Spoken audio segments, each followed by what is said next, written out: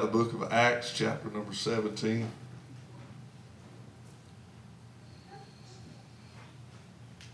And we'll begin reading with verse number 15. Don't forget, those of you that are planning on attending the Mercy Me concert, that'll be next Sunday night. You see Sister Becky if you haven't already. And then also, don't forget, November the 1st through the 5th will be our camp meeting. This year, Brother Brian McDonald will be our night speaker. We'll start with him on Monday night at 7 o'clock.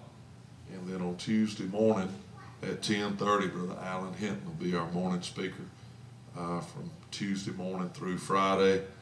And if you've never been to the morning services, we have prayer meeting from 8:30 to 9:30. We do a continental breakfast after the prayer meeting, then we start service at 10:30. And camp meeting's the highlight of our year. We go all in for camp meeting. I don't know how many people through the years that we've seen get saved and or filled with the baptism of the Holy Ghost during our camp meeting. It was one of the first things that God, as a brand new little baby church, laid upon my heart. I want you to host a camp meeting. I said, Lord, we're just a baby. There's not many people here, and camp meeting to me is morning and night. Only night is revival to me. And so I said, Lord, if I do camp meeting, I won't have nobody here in the morning to even come. If we do camp meeting, I have two speakers, and I don't know if we can even afford to have one. And the Lord said, well, I guess you'll just trust me or you won't. And I said, all right, Lord, we're going to have camp meeting. God, in praying for preparation for that camp meeting, God really spoke to my heart and said, camp meeting is going to be an atmosphere that is conducive for people to experience Pentecost. And when God birthed this church, he said to me, I want a Pentecostal church in Foley, Alabama. And I know I'm not the only one in Foley that's credentialed with the AG, and there's Church of Gods, and there's Independence, and I'm not the only one, but I'm just telling you, God spoke to me. That's my calling.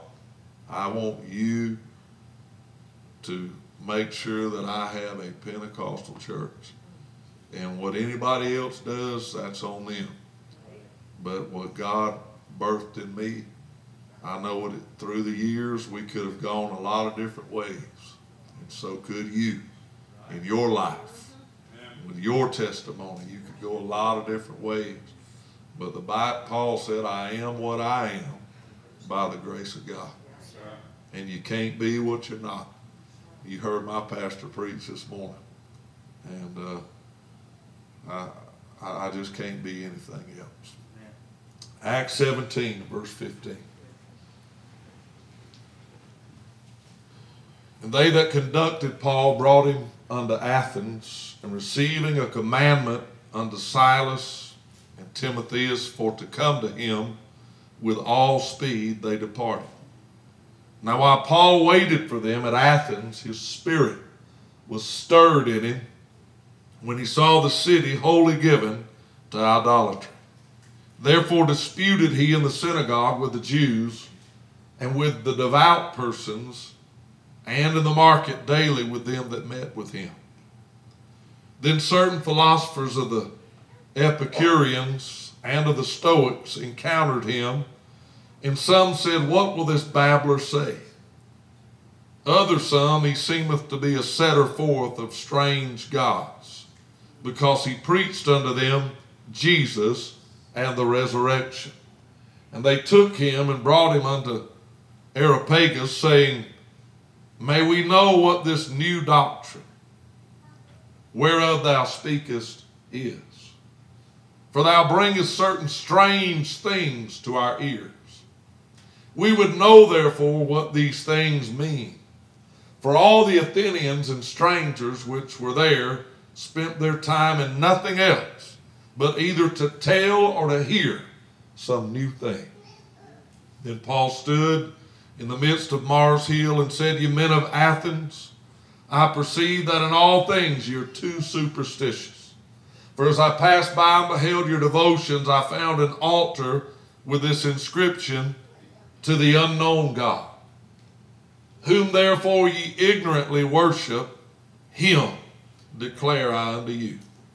God that made the world and all things therein, seeing that he is Lord of heaven and earth, dwelleth not in temples made with hands, neither is worship with men's hands as though he needed anything, seeing he giveth to all life and breath and all things, and hath made of one blood all nations of men for to dwell on all the face of the earth, and hath determined the times before appointed and the bounds of their habitation, that they should seek the Lord, if haply they might feel after him and find him, though he be not far from every one of us. Amen. For in him we live and move and have our being, as certain also of your own poets have said, for we are also his offspring." Amen. I use verse 23 for our key text tonight. I found an altar with this inscription, to the unknown God. I want to preach on this thought, the God we know. Amen. Can you imagine what it'd be like to worship a God you don't know? Yeah. Well, Jesus told the Jews, or told the woman at Samaria, not the Jews, the woman at Samaria, you worship, you know not what. We know who we worship. Think about that. We know who we worship. We're not worshiping an unknown God. I want to preach on the God we know. Father, we thank you for your word tonight. We pray one more time that you'll bless and anoint the preaching of the word. I need your help, oh God, to touch me. I pray you'll anoint every ear to hear and every heart to receive what the Spirit would say unto the church tonight. Touch us around this altar. Touch those that are home and unable to come. There's some and many that are sick, oh God, and we receive those requests often. I pray you'll go to them tonight. You'll minister healing to their heart, to their home, to their body. Oh God, you know the need and you're able to meet it tonight. Do it all in the name of Jesus, we pray. For his glory and for his honor, we ask it.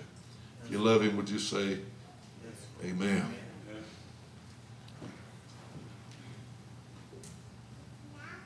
The word stranger means, according to Webster's dictionary, one who is unknown. Paul, in speaking to the Athenians, I noticed as I passed by and beheld your devotions, I found an altar with this inscription, to the unknown God, whom therefore ye ignorantly worship, him declare I unto you. Yeah. Do you know that's our life's calling? Yeah. Is to declare him unto all them who are ignorant of him. I can't imagine what it would feel like to serve or to worship a strange God. And Webster's dictionary again says of the word stranger, one who is unknown. Do you know from the moment you began to worship God, that is the moment you became a believer, you've never worshiped a strange God.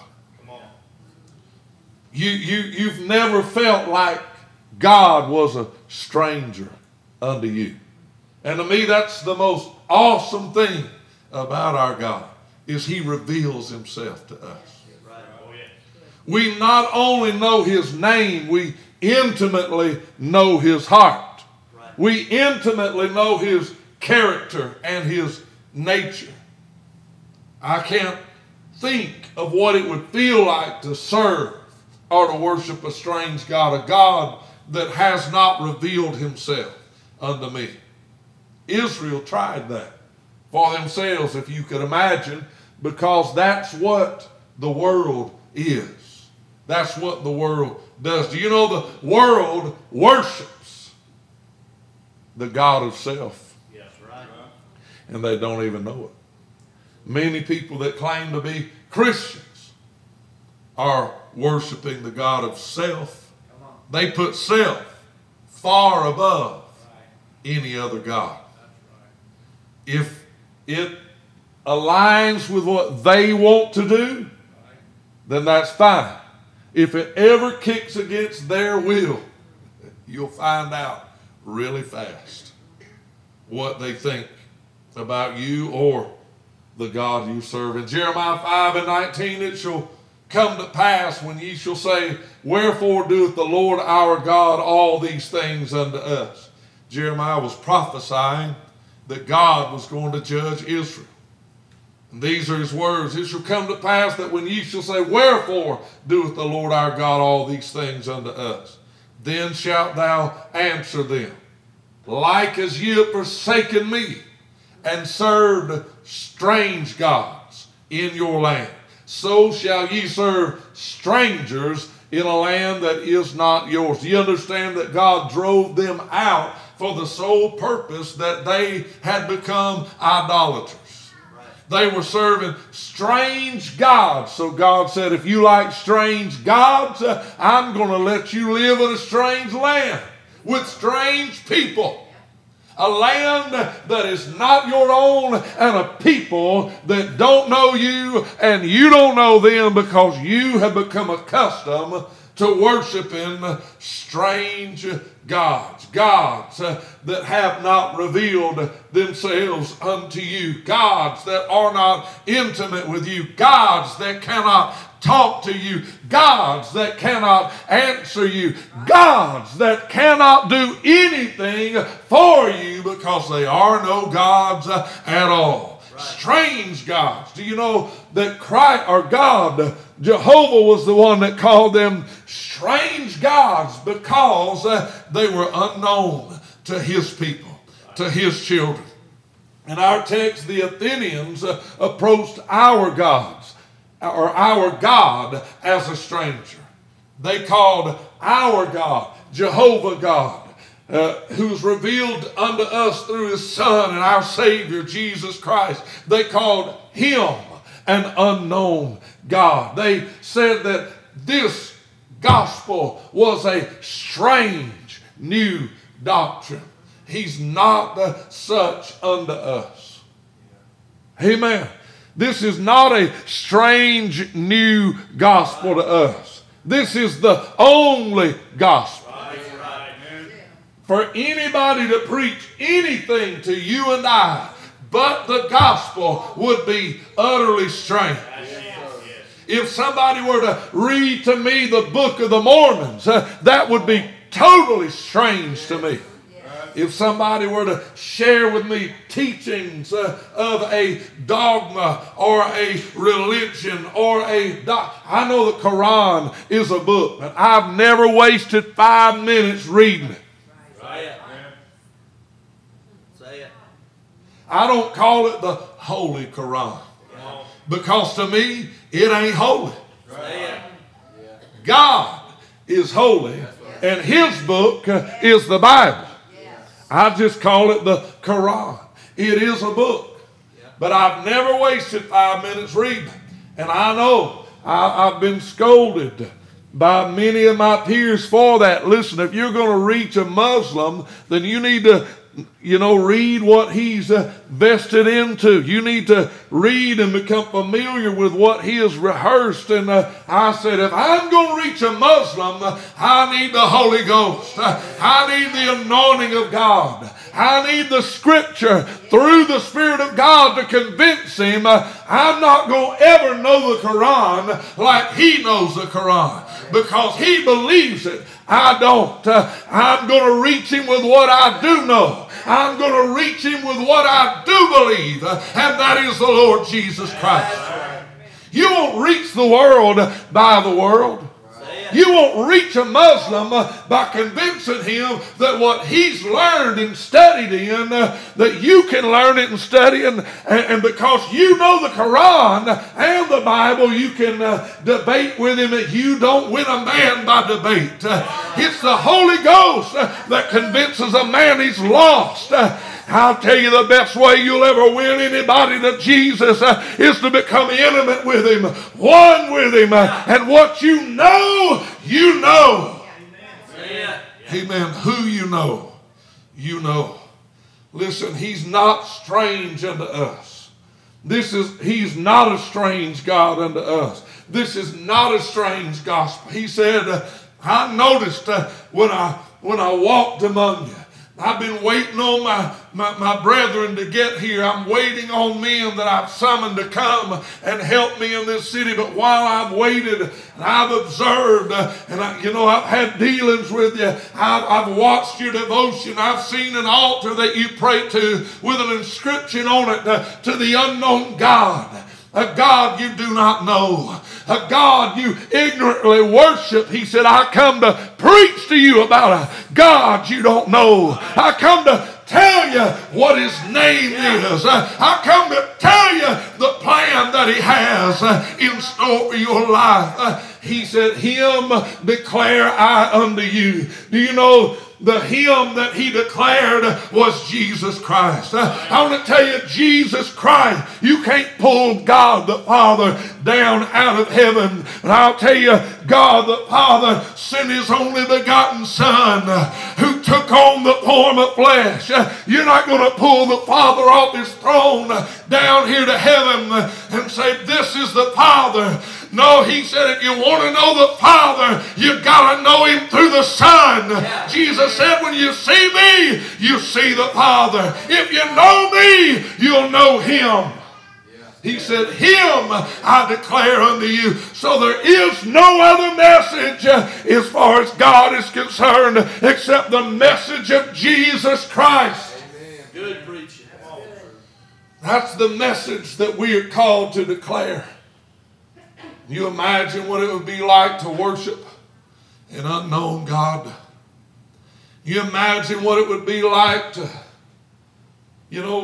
try to become close to somebody that you don't even know.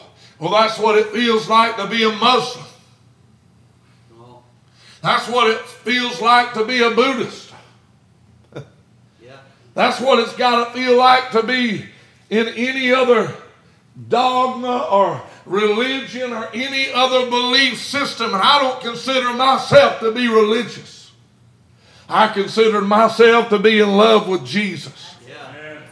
People may call me religious because I go to church and because I read my Bible and because I devote a prayer time and because I pay of my, out of my finance a tithe. They call me religious, but God calls me a son. Yeah.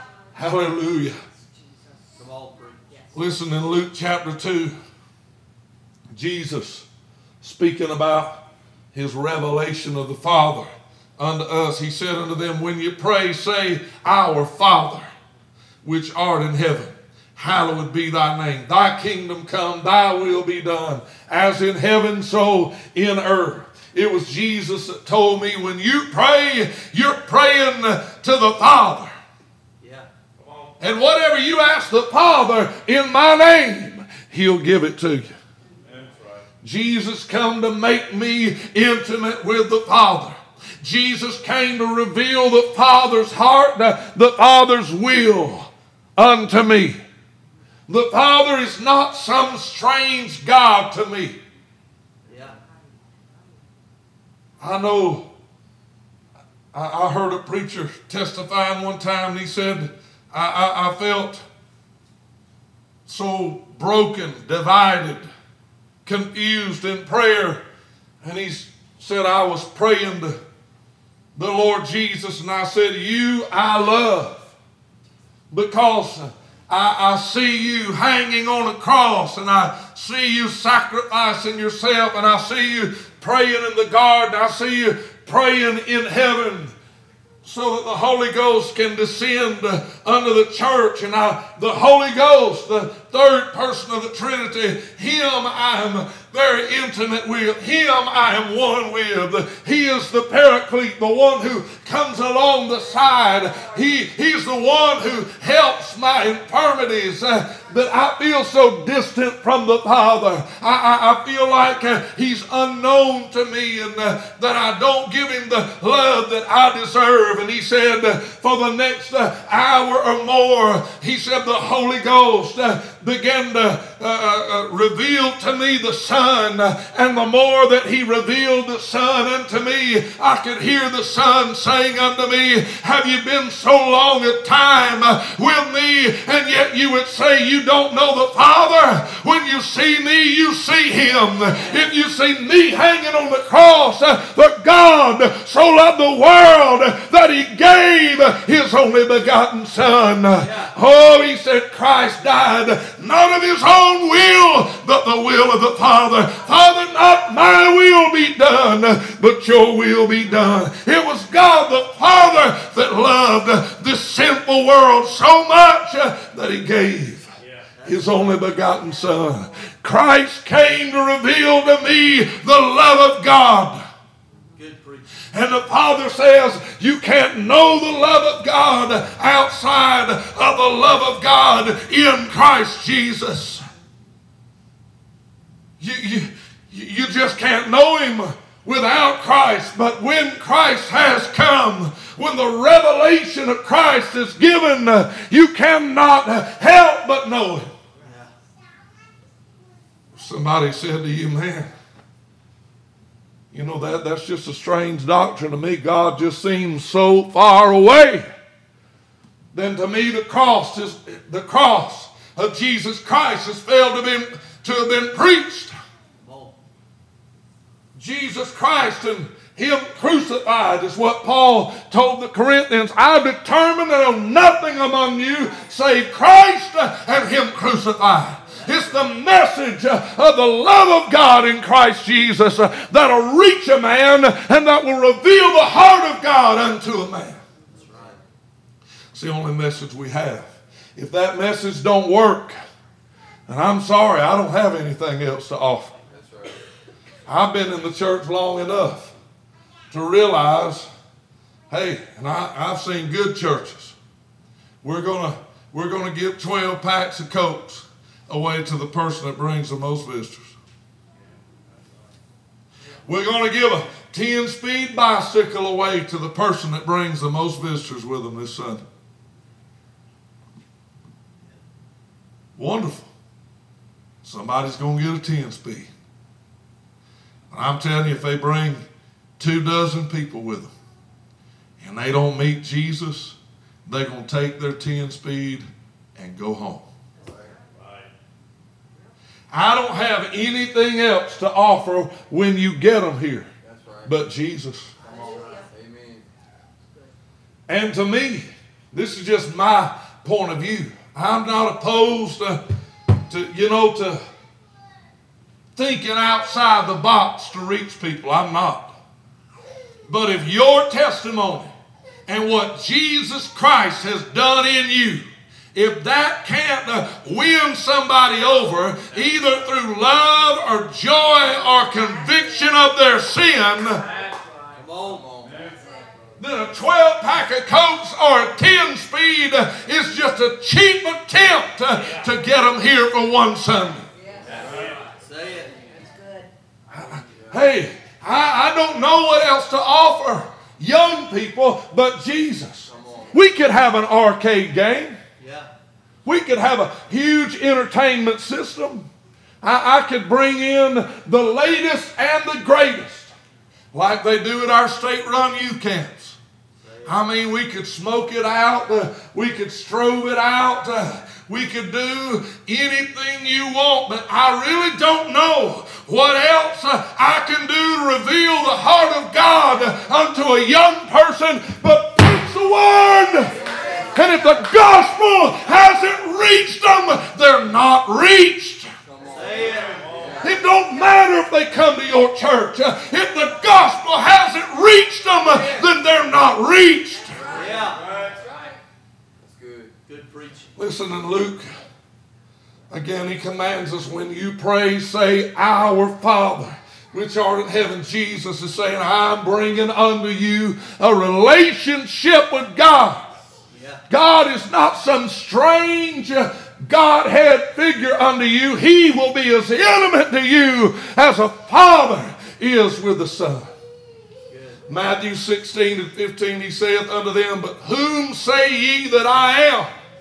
Simon Peter answered and said, Thou art the Christ, the Son of the living God. And Jesus answered and said unto him, Blessed art thou, Simon Bar-Jonah, for flesh and blood have not revealed it unto thee, but my Father which is in heaven. Yes. You can't know the Father without Jesus Christ. Right. And the Son of God will never be revealed unto you outside of it being the will of the Father. Lo, it is written of me in the volume of the book, I am come to do thy will, O God. Right. Yes. The God we know. Why do you worship this Jesus Christ? This God whom you claim to know, this God whom you claim to love, and whom you claim to, that loves you. I worship him because the Bible reveals him to be the only God in existence. Amen. I could quote you so many texts, but God said there's none beside me. Yeah. I love the song, There's No God Like Jehovah. Days of Elijah. There's no God like Jehovah. When it reaches that point of the song, it just builds up into an apex and a climax and makes you want to come to a shout. But do you know, theologically speaking, that's only partly right. There's no God like Jehovah. And I also sing, there's no God but Jehovah. That's right. He's the only one there is. He's God all by himself. And he's the only God that ever took on flesh and dwelt among man and gave himself. And in doing that, the sole purpose. The Bible said in the beginning was the Word. And he's talking about Jesus Christ. In the beginning was the Word, and the Word was with God, and the Word was God. The same was in the beginning with God. All things were made by him, and without him was not anything made that was made. In him was life, and the life was the light of men. Yes. And listen, what that is saying is that Christ came to the world for the sole purpose is so that God would be revealed unto man. Yeah. That was lost in the fall. Man became a sinner. You understand what I'm saying? In the beginning, God created Adam in his image and in his likeness, and breathed into Adam's nostrils the breath of life, and he became a living soul. He was perfect as God was perfect. He was as eternal as God was eternal. And he was as much like God as Christ. He was not the Christ, but I'm saying he was perfected as he was created after God's image and likeness. He was as much like the man Christ Jesus. Only difference was he was a created being and Christ has always been. But he was a godly man. And do you know the Bible calls Adam the first Adam? Made in the image and the likeness of God. And he called Christ, who came born of a woman in the likeness of sinful man. But he called Christ the second Adam. Meaning he was sinless. He was perfect.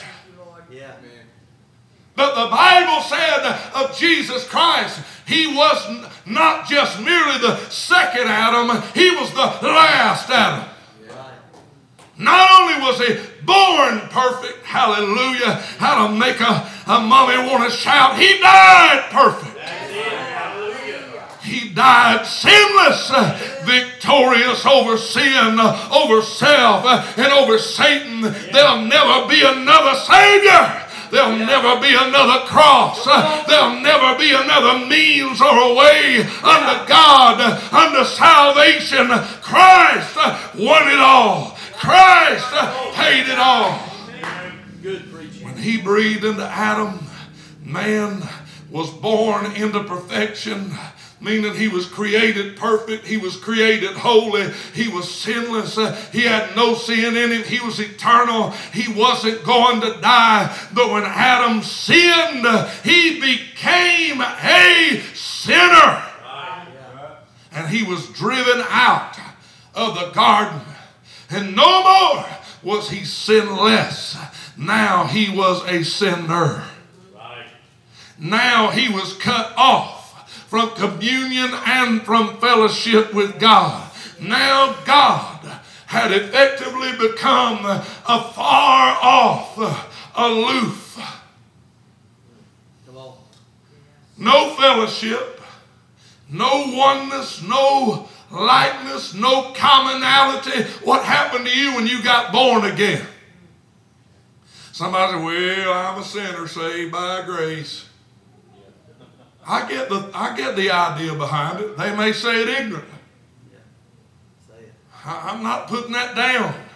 Somebody can say that ignorantly, and I don't want to body slam them spiritually. But I just kindly remind them, are you born again or ain't you? The Bible said that we've been made partakers of the divine nature. And the nature of a sinner is to sin. He ain't drinking to offend you. He's not smoking because it gets on your nerves. He don't cuss and fornicate and run around and do what he does to spite you. He's only doing it because that's his nature to do it. A horse eats hay because he's a horse. A cow lows in the field. What's the cow say? Is what we say to little Cutler. They live on a cow farm. What's the cow say? And he says, mmm. He ain't mooing to prove to you that he's a cow. He's lowing in the field because he is a cow. A donkey don't bray to make you laugh, because that's one of the most hilarious sounds to me. I can hear one bray about anywhere, and it just tickles me. I don't know why, but it does. But he's not braying to tickle me. He brays because it's his nature. He's a donkey, and a sinner sins because that's his nature. He's a sinner. That's right. Come on. Sinners don't offend me. When I first got born again, I was ignorant to the whole thing. I was even a little bit ignorant to the fact I was just like they were. But see a sinner living in sin, it just repulsed me. I become so repulsed by sin that the sinner repulsed me. That's being so holy that you stink. I mean, if you can't sit down next to a sinner, you got religion, but you don't have Jesus. Because they asked Jesus, or they asked the disciples of Jesus, why does your master always eat with publicans and sinners? Jesus said, because I didn't come to save the righteous or to call the righteous to repentance. He said, a physician don't see well people. He's there for sick people. And he said, I come to call sinners unto repentance. I come for people that need God. That's the God we know. I'm talking to you about the thrice holy God. Let his Son, who is just as much God as he, the second person of the triune Godhead, put on flesh and came and said, I want you to know who I am. I want you to know that in your sin I love you. And I want you to know I've come to redeem you from the corruptive nature of sin. Right. Come on. You know you can be sick in your body and still go to heaven. Because your body is the last thing that will be redeemed. The Bible said the last enemy that is to be defeated is the grave. Know what he's talking about? Your body is the last piece of the puzzle to be redeemed. He come to redeem me, that is my spirit, from this corruptible, sinful, Adamic nature. You can't know God as a sinner. A sinner can learn his ABCs. A sinner can learn that 2 plus 2 is 4. A sinner can be a genius. But if he's not born again, a sinner can't know God. You can put him through a Christian school and they can learn the name of Jesus and know all 12 of the disciples' names. You can teach them to memorize all the books of the Bible in alphabetical order, and they can name them to you. You can teach them to memorize a memory verse, and they can quote a memory verse and come home, and they got a star on their paper and an A in the class, and you can teach them all the right things, but they cannot learn Jesus Christ. You gotta be born again, and once you are, he redeems you from that sinful nature, and it's all of a sudden like scales fall from your eyes, and he gives you a new nature, a divine nature. It's the nature of the sinner to live like the world, and it's the nature of a child of God to live holy. Nobody had to tell me when I got born again, you can't talk like that.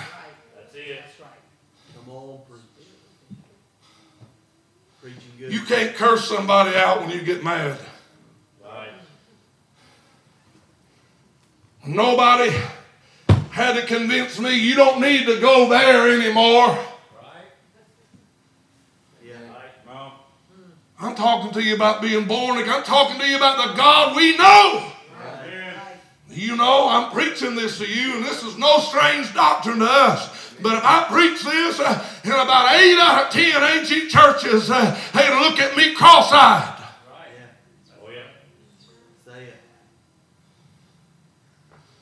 Because he's become a very strange God. God rebuked Israel and said, you're worshiping strange gods. Those gods can't do anything for you. Those gods don't speak to your heart. Those gods have never answered a prayer. And those gods have never gave up anything for you. You ever notice you got to give up everything for the world? But the world won't give up 1 square inch for you. That's right. That's right. Come on, preach, Brother Eddie. I'm trying. Oh, yeah. I said this world won't give up an inch for you. If you want us to join you, then you're going to give up this, and this. If you want us to come to your church, then you need to stop doing this. And if you want me, you need to stop with that tongue talking and that shouting and everything else. You might as well ask an apple to be an orange. Yeah. Come on. Come on, buddy. I've told this story more than once, and it's comical, but it's true. We was in here, and there's a woman come in visiting from another charismatic church. They would claim Pentecost. They speak in tongues. All of that. I know them. They know me. We share the same county, and I'm friendly with them, and they're friendly with me. We see each other out in town at restaurants. We're friendly. We love each other. One thing I ain't going to do is be a preacher's enemy. I ain't going to do it. One thing I ain't ever going to be guilty of is trying to tear another ministry or a church down or apart. I ain't going to do it.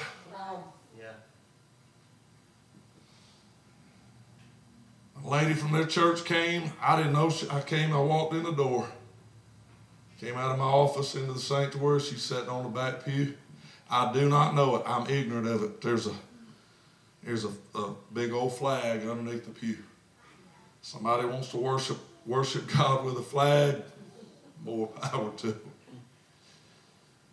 She's sitting on the back pew with the flag tucked under there. I introduced myself. She introduced herself just sweet as she could be. I'm the pastor. Oh, I've heard so many good things about your church.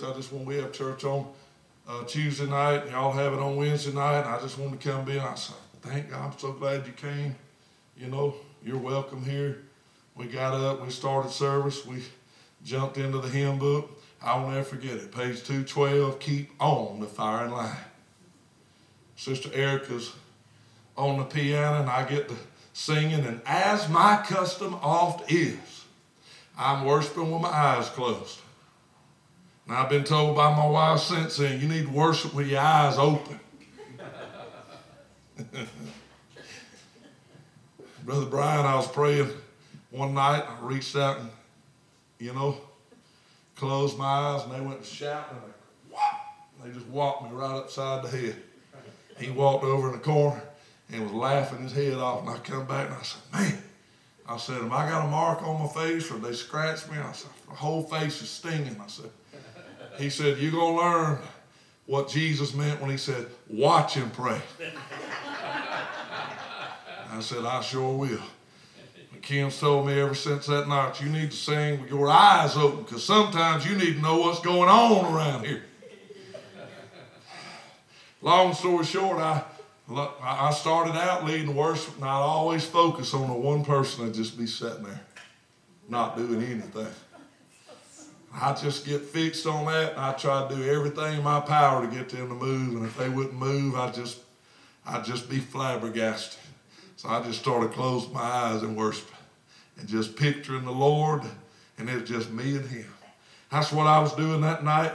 I'm telling you, I got to worshiping like I sometimes do, and the Holy Ghost started falling, and like I sometimes do, I was running in slow motion.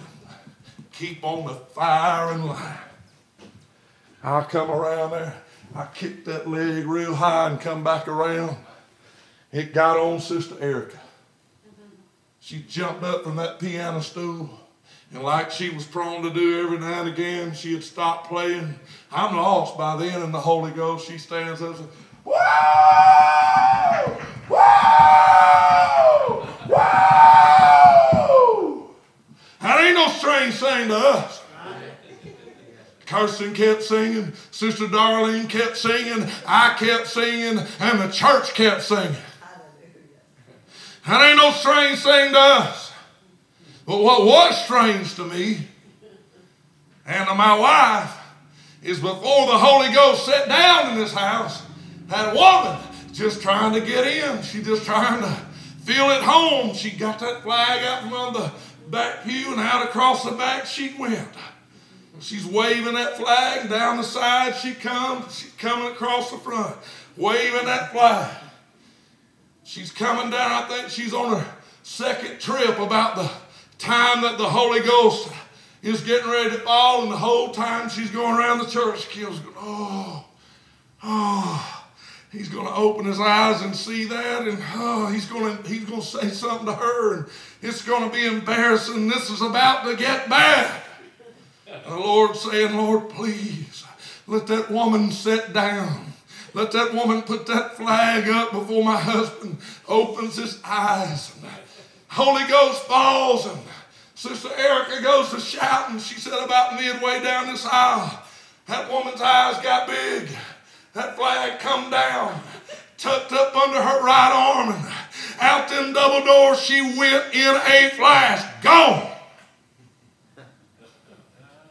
When we got back to the house, she said, God just worked that out. So I was so worried about what you were going to say to that woman. And I said, what woman? She said, the woman with the flag. I said, what flag? She said, you never seen the flag. I said, I don't know what you're talking about. She said, you need to open your eyes. She made 2 laps around. I said, what happened? She said, you got to dancing around and Erica got to shouting. And she went out the back door, lickety-split, scared like a bolt of lightning. Hey, I'm at home when the Holy Ghost falls. Do you know there are people out there that if they would hear you speak with unknown tongues, they would say you got a devil in you. I want to tell you, folk, I ain't never been scared when the Holy Ghost comes. Except for when I was a sinner. It would scare the life out of me. When the preacher would preach on the rapture, it would scare the life out of me. When the preacher would preach on hell, it would scare the life out of me. When the Holy Ghost would fall, it would scare the life out of me. But now as a believer, he's no strange God to me. The Holy Ghost is not a scary figure to me. Somebody said, well, I just don't feel loved in your church. I just don't feel welcome in your church. I say, well, no wonder. You've been shacking up. You living with a person out of wedlock. No wonder. You out there partying on the weekend. You can't live like a sinner and feel a part of the body of Christ. I says, anybody said anything ugly to you? Well, no. Anybody treated you bad? Well, no. Hadn't people, made you feel included? Don't people talk to you and shake your hand and hug your neck? Well, yeah. I said, well, what is it then? Oh, it's that preaching you do. It just makes me feel guilty.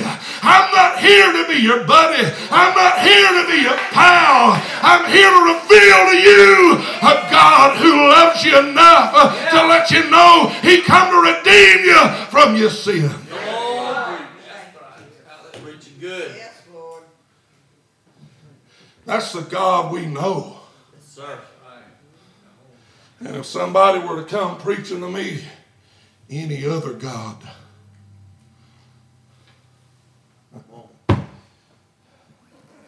if you preach to me an agape that won't redeem me from my sin, that's not the love of God in Christ Jesus. You hear me? I don't care if you can quote the Greek name for it. Love, charity, agape. If you preach to me a sloppy agape, then it don't move me. It doesn't. That's not the God that I know. The God that I know says, let everyone that nameth the name of Christ, what's it say? Depart from iniquity. And man, I ain't never seen it like I seen it. But Wednesday night we preached on sin, trespass, and iniquity. Let everyone that names the name of Christ depart from iniquity. That's the God that I know. I ain't got to come help me, Kirsten. I ain't got time to preach it all. I could preach a series on it, but I ain't. Too close to camp meeting. The God that I know is a Savior that redeems me from my sin, but more importantly from my sin nature. Because if he doesn't redeem me from my sin nature, then I'll never see the sinfulness of my sin. How else can I cease to love or cease to walk in my sin if he doesn't redeem me from a sinful nature? So when Adam fell, he's no longer one with God. He is a sinner separated from God. The whole point that Christ came as the second Adam was to redeem the first Adam. Once that redemption was finished, it is finished. He was the last Adam. I'll tell you the God I know, he's a Savior. He's a Holy Ghost baptizer. You're right. Oh my God. Hallelujah.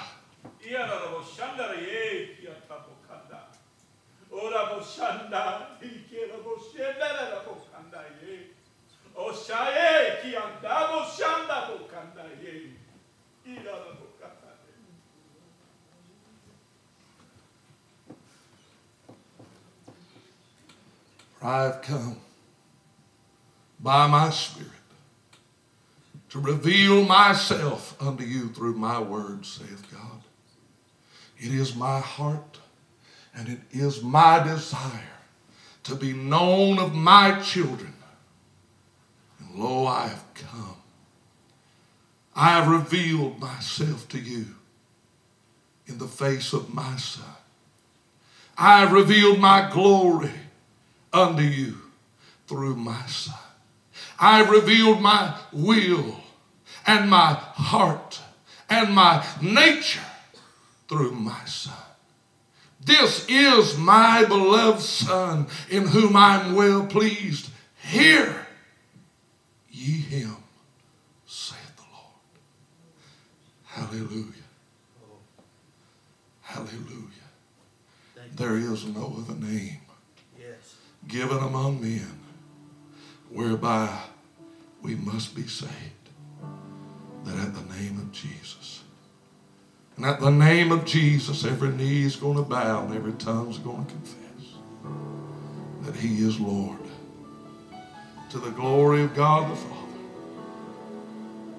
Listen, he's a Savior.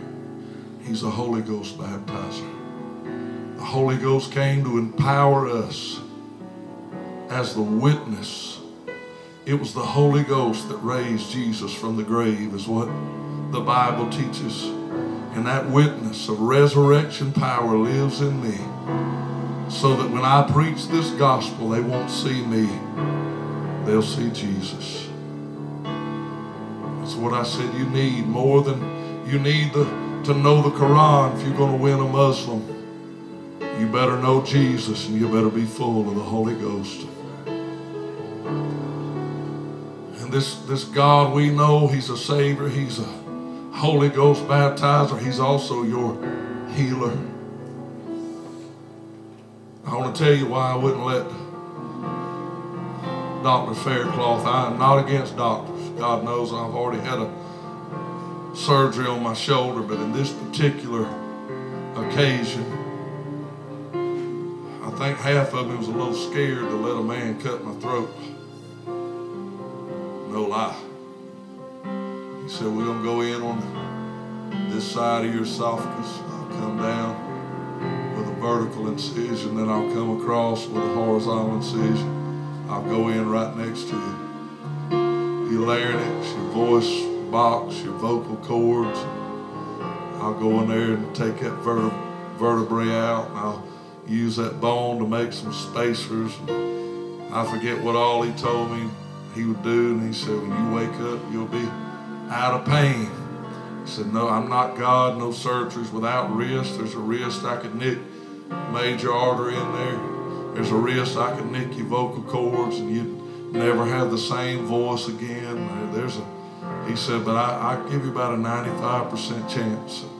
Everything go perfect, and you'll wake up pain-free, and I do this every day, and I'm good at it, and I got a high level of confidence at it. You know, he said, but it'd be better if I didn't have to do the surgery. And I said, you got that right. It'd be a lot better. And he said, well, that's my hope for you, is that you won't need me. We're going to give you the epidural, and, you know, we'll come back in a month, and if your neck's still hurting. Well, my whole deal was I'm putting God on a time. I'm putting God now on a month's time schedule. I was torn over it.